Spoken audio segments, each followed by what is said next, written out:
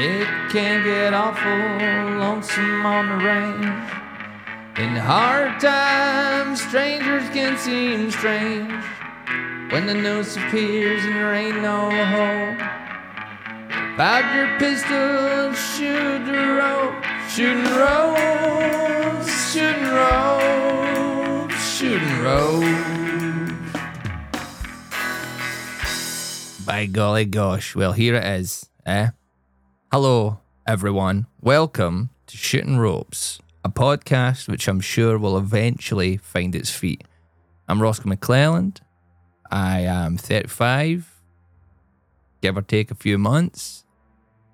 And this is a podcast. This is my first podcast. I've been guests on friends' podcasts, but this is mine.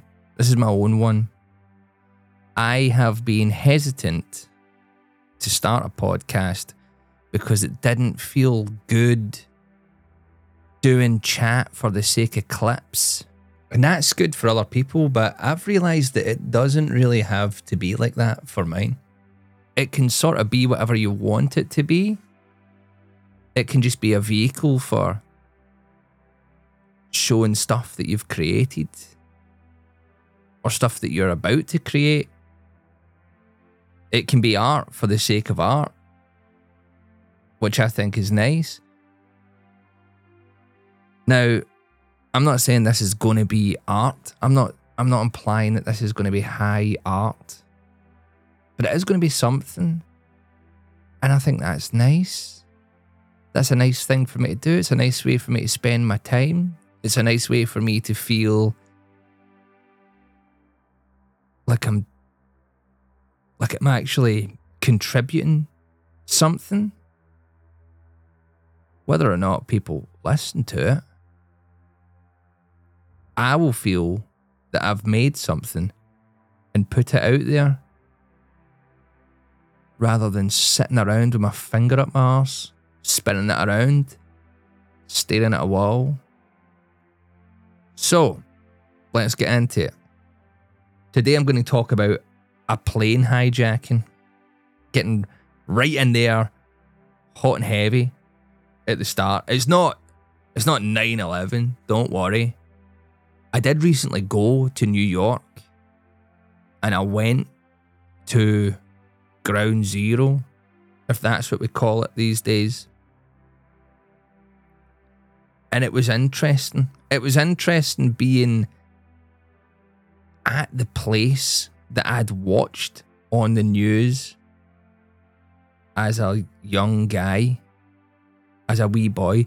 I was eating super noodles when the second plane hit the second tower. And even then, I knew that something wasn't right.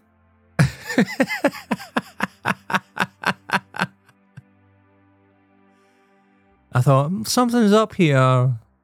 This isn't just regular planes hitting regular buildings.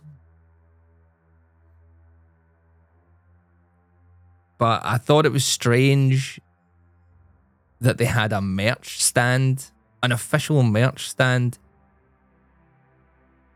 at Ground Zero. And I thought it was pretty messed up that I had to pay $35 just to get a t-shirt. But what a t-shirt it is, honestly. Incredible.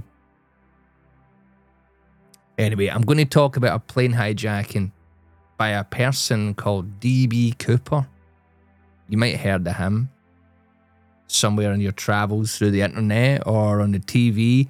There is actually a Netflix series about this. I tried to watch it, but I couldn't concentrate. I didn't think it was great. A lot of filler, which hopefully won't come back to bite me in the arse during this podcast, saying that. So, D.B Cooper didn't actually call himself D.B Cooper. He called himself Dan Cooper. Now, I'm going to assume that's an alias, right? It must be, or they would have figured it out pretty quickly. But a newspaper reporter on a deadline misheard Dan Cooper as D.B Cooper. And that's what he's called. D.B Cooper, that's what he's known as. So for the sake of going with the flow, I'm going to refer to him as D.B Cooper or Old Dirty Bastard Cooper, which I think that stands for. So, on the 24th of November in 1971, which, by the way, if you're doing the math, is over 50 years ago. Doesn't feel like it should be 50 years ago. Feels like it should be 30 years ago, but it's not. It's 50, and that's disgusting. So on the 24th of November 1971, D.B Cooper gets a one-way ticket on a plane that's going from Portland, Oregon to Seattle, Washington. He's wearing a black suit, a white shirt, black raincoat, and brown shoes. Brown shoes. I don't know if you say brown shoes like that in your head, but for me, it stems from, you know, the rap group M.O.P. And they have that song, Ante Up. Ante Up. There is one of the members of M.O.P. starts his verse by saying Brownsville. By going, Brownsville. And now every time I hear, like, brown shoes sort of sounds like Brownsville. So every time I think about the words brown and shoes together, it comes out in my head as brown shoes. That'll never go away. But I mean, a black suit with brown shoes? Are you supposed to wear that? Is that okay? I don't know if that's right. I don't know all about fashion, to be fair, so it could be fine. He also has a briefcase with him and a brown paper bag, which is a strange combo. You know, that's like turning up with a high-vis and clown shoes. So he gets on the plane and he orders a drink, a bourbon and 7-Up, which is a combo which sends a shiver through my body. I've only drank that combination once. I was drinking Southern Comfort and lemonade. I was with some friends in a flat that I stayed in, and I was going for a night out with some different friends, and I decided to pre-game that night out that I was going on, and I was drinking Southern Comfort and lemonade for the first time. And if you've ever drank that, you'll know that it tastes like those Love Heart sweets that you get, which is just, it's dangerous. It's a dangerous idea. Alcohol should taste slightly bad so you know what you're drinking every time you ingest it. But that combination just tastes so nice. And then fast forward a few hours, my body's lying next to the toilet and my soul is in it. Missed the whole fucking night out. Anyway, shortly after takeoff, old dirty bastard Cooper hands one of the flight attendants a note. Now, she thinks it's just another black suit, brown shoes, horny business guy trying to stoop her, and she just fires it in her pocket. With all the other horny businessmen's hotel room numbers and phone numbers and fax machine numbers, pager, I don't know what they had back then. Now, I love this little detail because D.B Cooper, it seems like he's planned this down to a T. But the one thing he hadn't planned for is the sheer amount of horny businessmen in the sky. So he has to go up to her and whisper, "Here, take that note. Look at that fucking note. I've got a bomb." And I just think that's so funny, man. Imagine having this devious plan that you've meticulously planned down to every last minute detail, and the one thing you forgot about is other horny businessmen, and having to go up to someone and go, "Here, I'm not horny. I'm not horny. I've got a bomb. I'm not horny, please. I'm a terrorist." So the flight attendant looks at the note and it says on it, "Miss, I have a bomb in my briefcase and want you to sit by me." Which I think is great, because to me, that feels like lyrics. That feels like it's a strong opening line. It feels like a strong opening line of lyrics penned by like Green Day, Billy Joe Armstrong for an album filler. And I couldn't get that thought out of my head. It sounds like a Green Day song. So I decided to write it. And here it is. This is called Bomb in a Briefcase by Green Day. Possibly on the Dookie album. Miss, I got a bomb in a briefcase, and I want you to sit by me. And I want 4 parachutes to get out of here, miss. Why don't you come along with me? We can float away. I got a bag full of cash and a ticket out of here. They'll never find me because I don't wanna be found. The search is just as soon as my feet hit the ground. I'll fly away from my troubles all into the night. Some people think that I am safer than the FBI. Miss, I got a bomb in a briefcase, and I want you to sit by me. Can I have 4 parachutes to get out of here, miss? Why don't you come along with me? We can float away. I got a bag full of cash and a ticket out of here. So what do you think of that, eh? That's no bad, I guess. Not bad. Billy Joe, you can have it.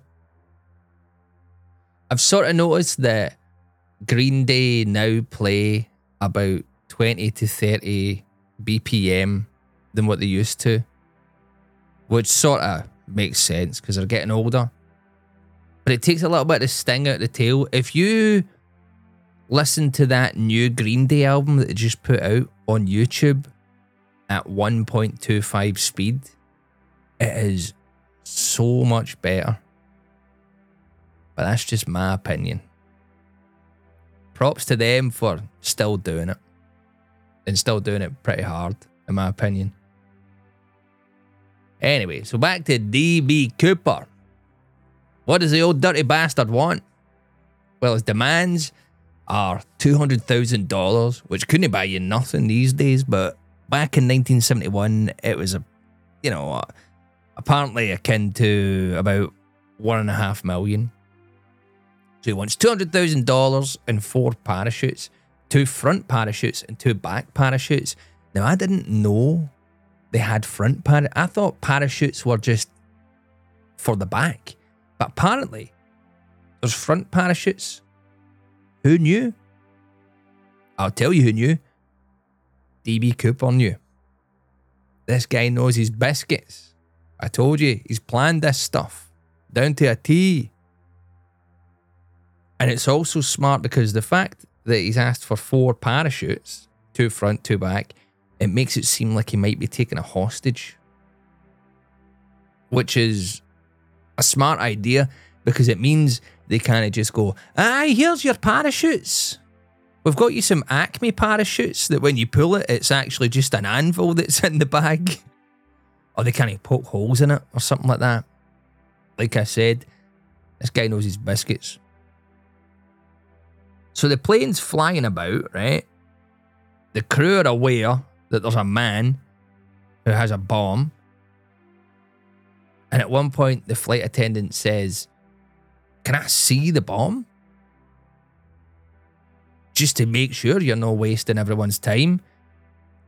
And he opens up the briefcase. And by the way, briefcases are interesting because it was originally invented by a man called Barry Briefcase. Now you're probably thinking, that's not true. He's just made that up. Well, I'll let you be the judge of that. I'll let you be the judge of that. So he opens up this briefcase, right? And it's got stuff in it that looks like a bomb, apparently. Like red tubes, some wires. I wouldn't know what a bomb looked like.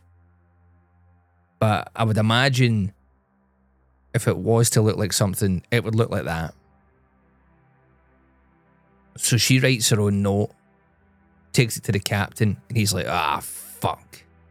Right, okay, you stay here and take notes because you've already got a pen and paper. And another flight attendant has to sit next to old dirty bastard. The plane's circling for a bit. They all know. The passengers don't know, but the crew knows. And that means they've got some time to chat. I don't know if D.B Cooper planned for this. Idle chit-chat during a plane hijacking. You think he sat in front of a mirror going, do you like flying? Stuff like that. Do you think he practiced that? I would wing it if it was me. And the flight attendant asks, why have you picked Northwest Airlines to hijack? It was a Northwest Airlines plane. And he says, I don't have a grudge against your airline. I just have a grudge. Now, that seems like he's winging it. Because it doesn't seem good. Like the miss, I have a bomb in my briefcase and I want you to sit by me. Now that's good stuff, but I don't have a grudge against your airline. I just have a grudge. What, are you in an Arnold Schwarzenegger film? Are you writing dialogue for fucking Rocky Balboa? What's his name? Sylvester Stallone? Sly Stallone? That's a first draft, if ever I've heard one. That'll do. Because it's...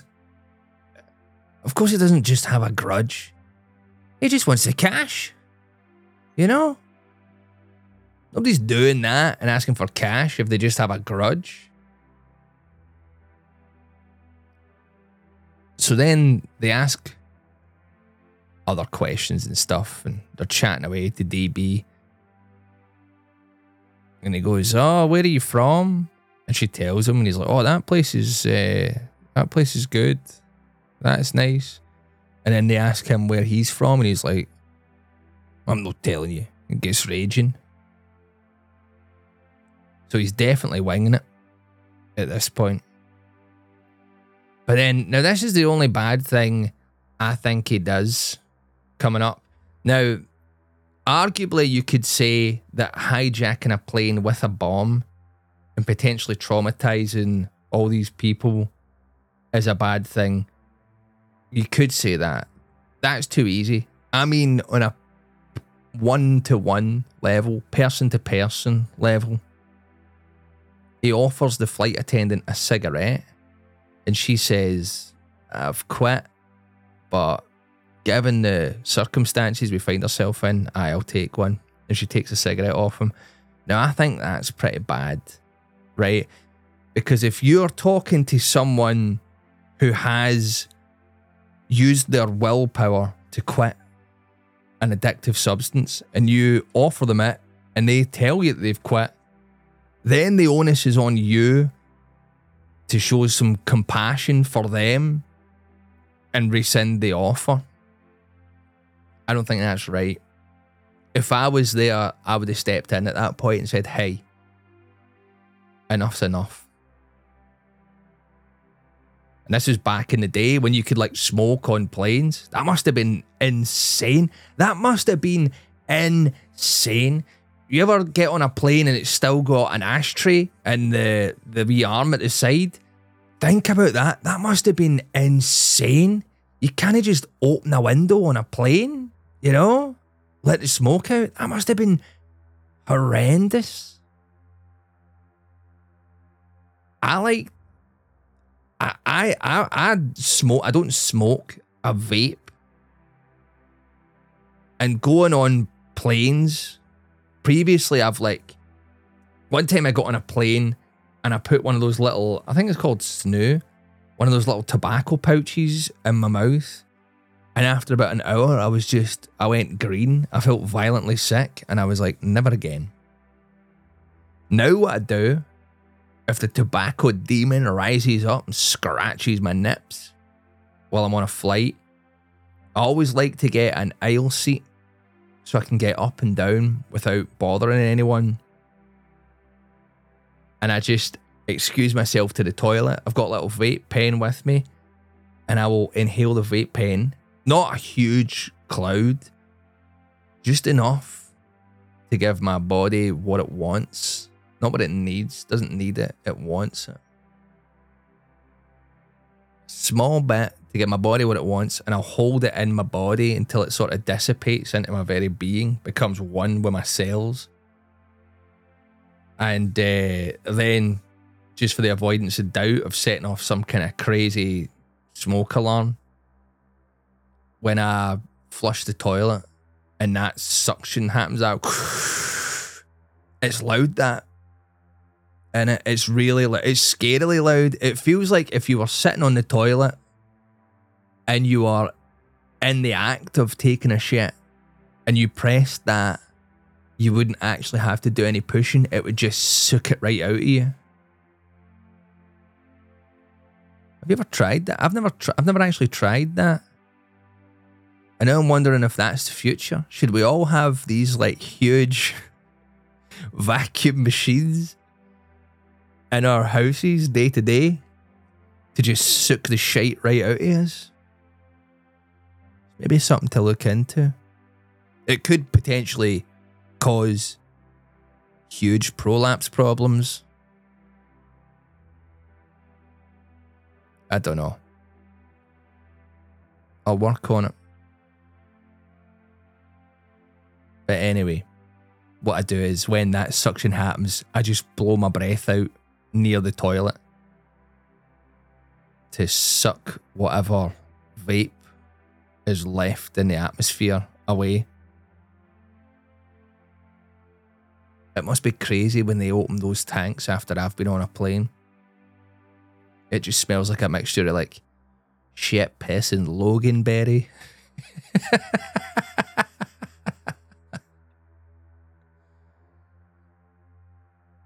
He knows the terrain. He looks out of the plane window and goes, oh, that looks like Tulsa down there. So, like I said, this guy knows what's going on, right? D.B Cooper has planned this. And eventually the plane lands in Seattle, which I think is another good thing that he's done, because he's got a bomb, right? He could have made them fly anywhere. Anywhere. He could have went, oh, land in that field in the middle of nowhere. Go land in a mountain, do it. But he gets the passengers to where they're supposed to go. They've got no idea what's going on at this point. And then the plane lands and he's asked for a representative of the airline to deliver the money and the parachutes. So he gets the stuff and then all the passengers get off. 2 of the 6 crew leave as well, which is just a nice thing, I think. He's like, you don't need all yous. You just could go. Enough to keep the plane going, because the plan is the plane gets refueled and they're going back up. So the plane gets refueled and up they go. But he tells the pilot he wants this plane to take off with the back door open, essentially. The aft door. And he wants it to fly. They say, that can't happen. And he goes, I know it can happen. And they go, well, you've caught us there. Fair enough. It can happen. And the cabin's unpressurized. So it takes off and he wants them to fly as low as you can and as slow as you can without stalling the plane. And he tells them that they're flying to like Mexico or something, which is a good plan. It seems like a good plan anyway. You get out of America, get to Mexico, you know, maybe the extradition laws are different, or maybe it's just easier to disappear in Mexico in the 70s with $200,000, live like a king. Seems like a plan. But what it does is, he's tricked them. Because of that back door being open, him and the one flight attendant that's with him, he's like, listen, you take the plane off, we're going up the back. So they go up the back. And this flight attendant's absolutely pissing themselves with fear. They're going, this fucking back door's open, flying a plane, what are you talking about? And they're like, can I tie myself at least to something? I don't want to get sucked out the plane. And he goes, aye, rip up one of their parachutes. So that's what happens. One of the parachutes gets opened, gets ripped up. Flight attendant ties himself to something to make sure they don't fall at the back of the plane. And then, at some point, D.B Cooper, big bag of cash, he's like, I'll fucking see you later. Oof, off into the night. Off into the night at about 10,000 feet in the darkness in November, wearing a black suit, brown shoes, and a black raincoat with a front and back parachute on.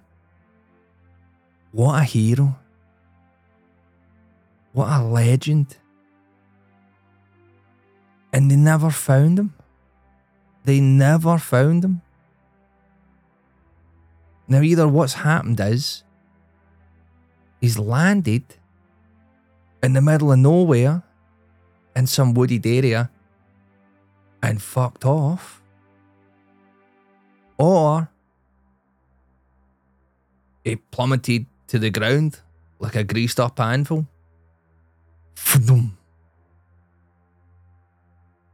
They never found like 80% of the money that they gave him. Marked bills, obviously.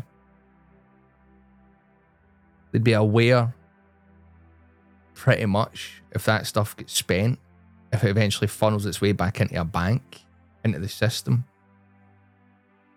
They did find about $30,000 somewhere. A guy was like raking some ground and he found these like 3 bags of money or 3 packets of money together, and they were all, you know, degraded by sitting under the ground and the ravages of time. And it was next to a river, and they surmised that it flowed down through this river from an area. But that's all they've got. That's all they've got. Either way, I wish him well. It seemed like a slightly victimless crime.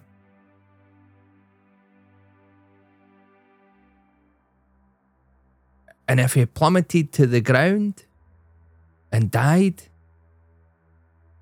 good on him for trying. And if he got away into the night, then fucking yeehaw, cowboy. That's incredible. Because of this, there was copycat.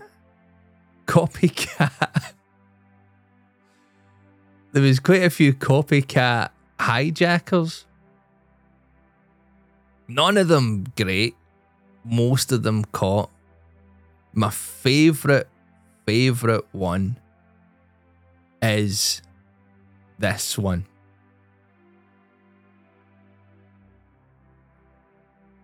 In 1980, in July, a guy called Glenn K. Tripp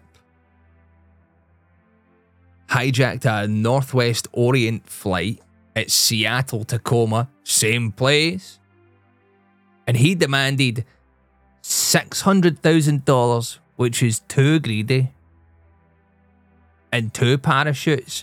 He's not learned anything from D.B Cooper. You've got to get 4 parachutes. But also, and this feels like an afterthought, he demanded $600,000, 2 parachutes, and the assassination of his boss. Now that's a guy who's got a grudge. It feels like the $600,000 isn't what he's really there for. The assassination of the boss, now that's a guy that's got a fucking grudge, man. But a quick thinking flight attendant, they drugged this guy's drink with Valium. And then it's just a waiting game. There was a 10-hour standoff, right? There was a 10-hour standoff.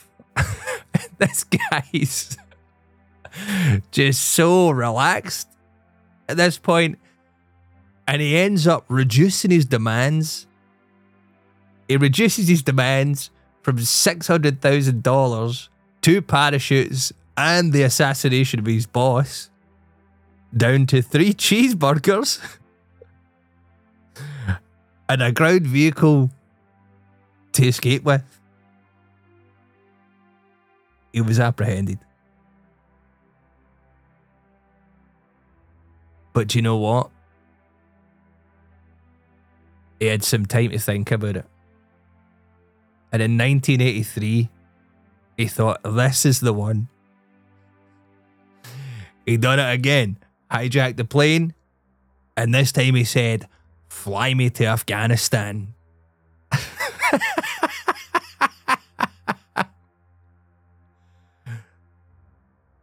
Spoiler alert, the plane landed in Portland and FBI agents fucking shot him. They're like, we're fucking sick of this guy. No more cheeseburgers. Just fucking shoot him. And that is D.B Cooper. Thinking about the back door of that plane, it's made me think about my own back door. Not talking about my arsehole here. I mean my literal back door of the house that I stay in. It is the only door in this house that to me is original. I stay in a house where the only people that have stayed in it previously were my grandparents. It's interesting that because the windows in this house, I've been told many a time, the windows in this house they're exactly the same age as me. The day I was born, my gran and granda were moved out of this house into a caravan so the windows could be put in.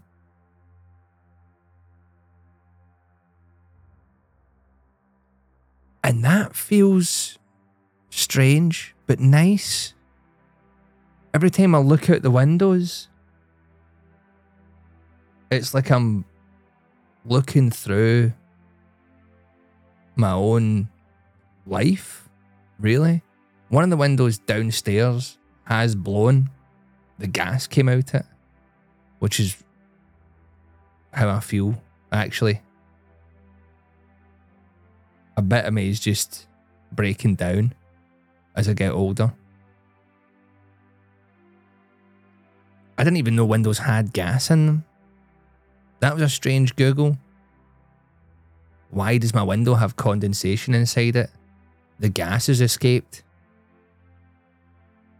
Why do windows have gas? There's like a gas in it. Xenon, I think it is, if my memory serves me. Do you know what? I didn't even know where to get xenon. So to fix it, I just put helium in it. And do you know what? It makes the room feel a bit lighter.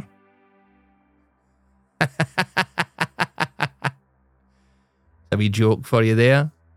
Little joke in the podcast here. But the back door is the only, to me, original door. The front door and the internal doors were all replaced a couple of years ago.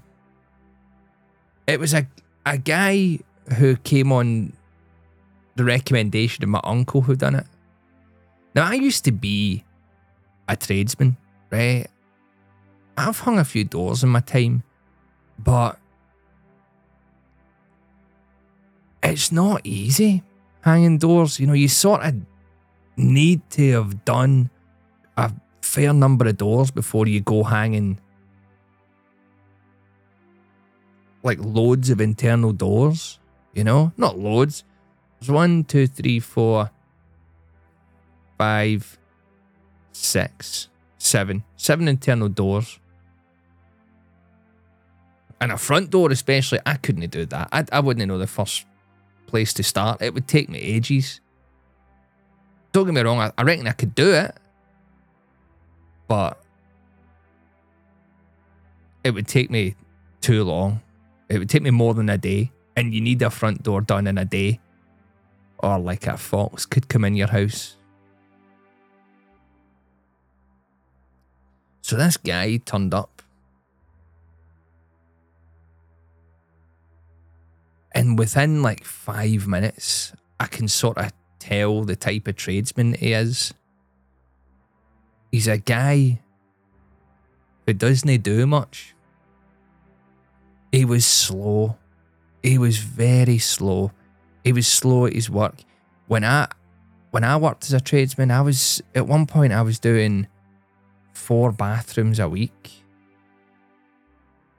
I was ripping into these things, ripping them out, plumbing in, ragling walls, running pipes as fast as I could, skipping lunches, all to get it done, because at the time I was in the fledgling era of my stand-up career.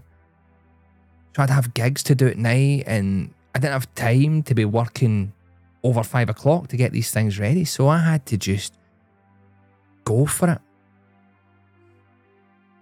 The kicker is, the more I went for it, the more they went, oh, well, he can handle that. Let's give him a bit more. Eventually, I got sick of it and stopped. Felt like I was being taken advantage of a wee bit. But, you know, good at the time. I still like doing it from time to time. It's nice to have that skill behind you. But this guy,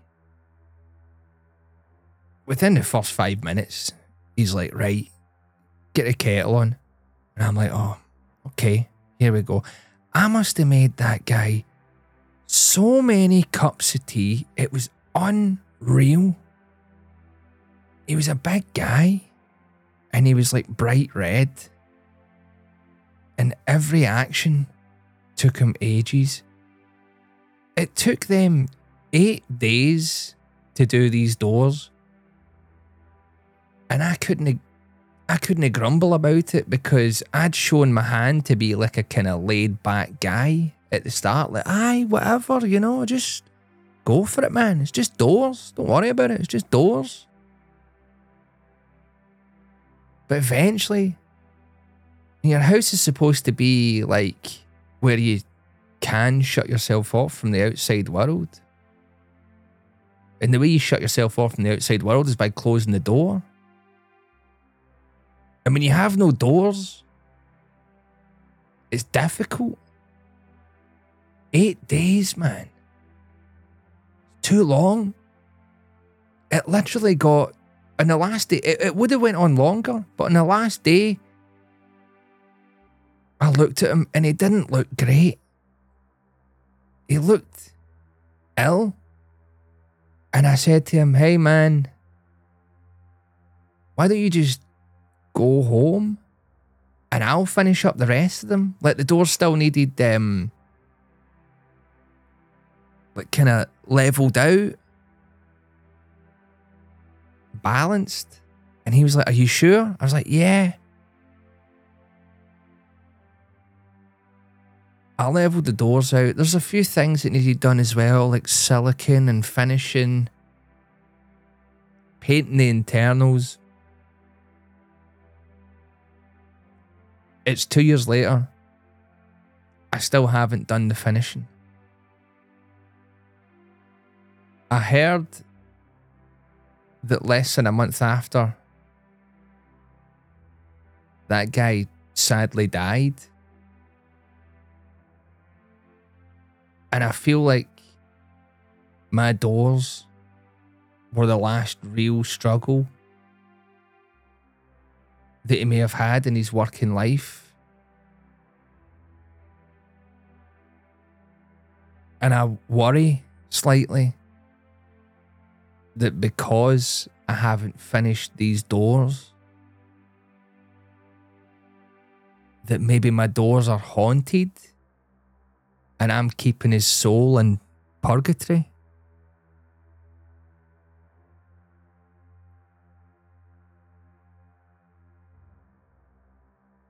I'd like to get them finished, but I just feel like I've never got the time. I also don't know what colour to paint them. I could paint them white, but that doesn't feel bold enough.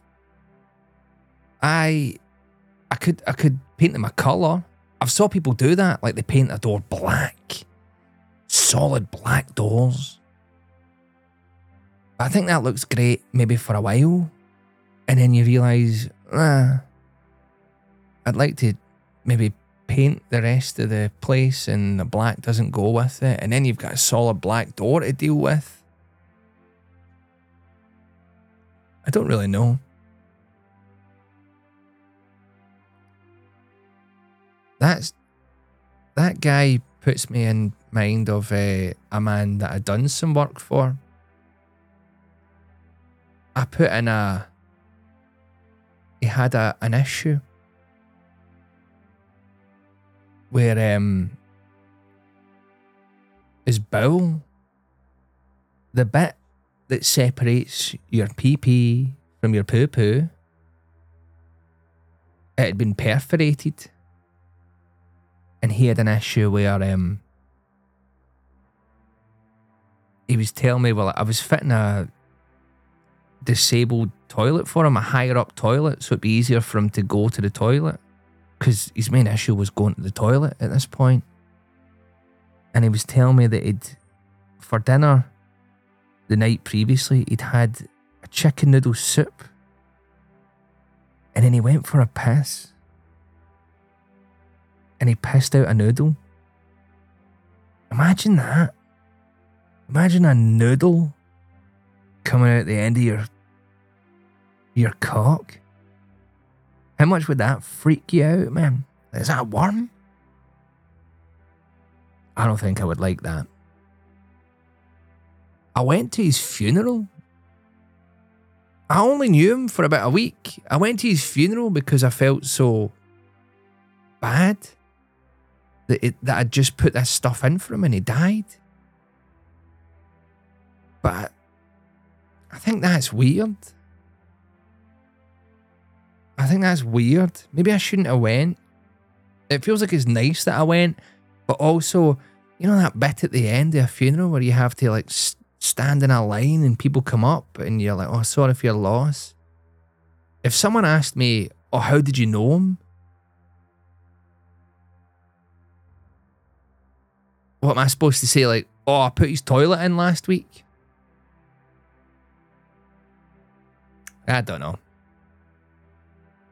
Well, ladies and gentlemen, and everyone else in between, thank you very much for listening to this first podcast. I've enjoyed it. It's been cathartic in a way, and lethargic in some other ways. But I think eventually it'll find its feet. I want to finish up by showing you something that I made last night. I do a sort of nightly show on Twitch where I just mess about. And last night I got AI, ChatGPT,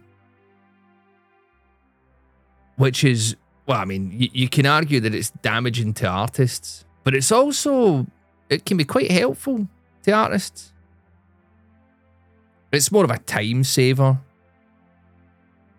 It's good for messing about. I wouldn't use it for any real works in my line of work. But I got it to give me the lyrics to a song or a rap about sausages in the style of the Beastie Boys. And I'm just going to play the raw, unedited version. I done three takes of it on a looper, layered over the top of each other, being all of the Beastie Boys. So here it is. It's the Beastie Boys, and it's called We Love Sausage. I'll see you next time. Cheers.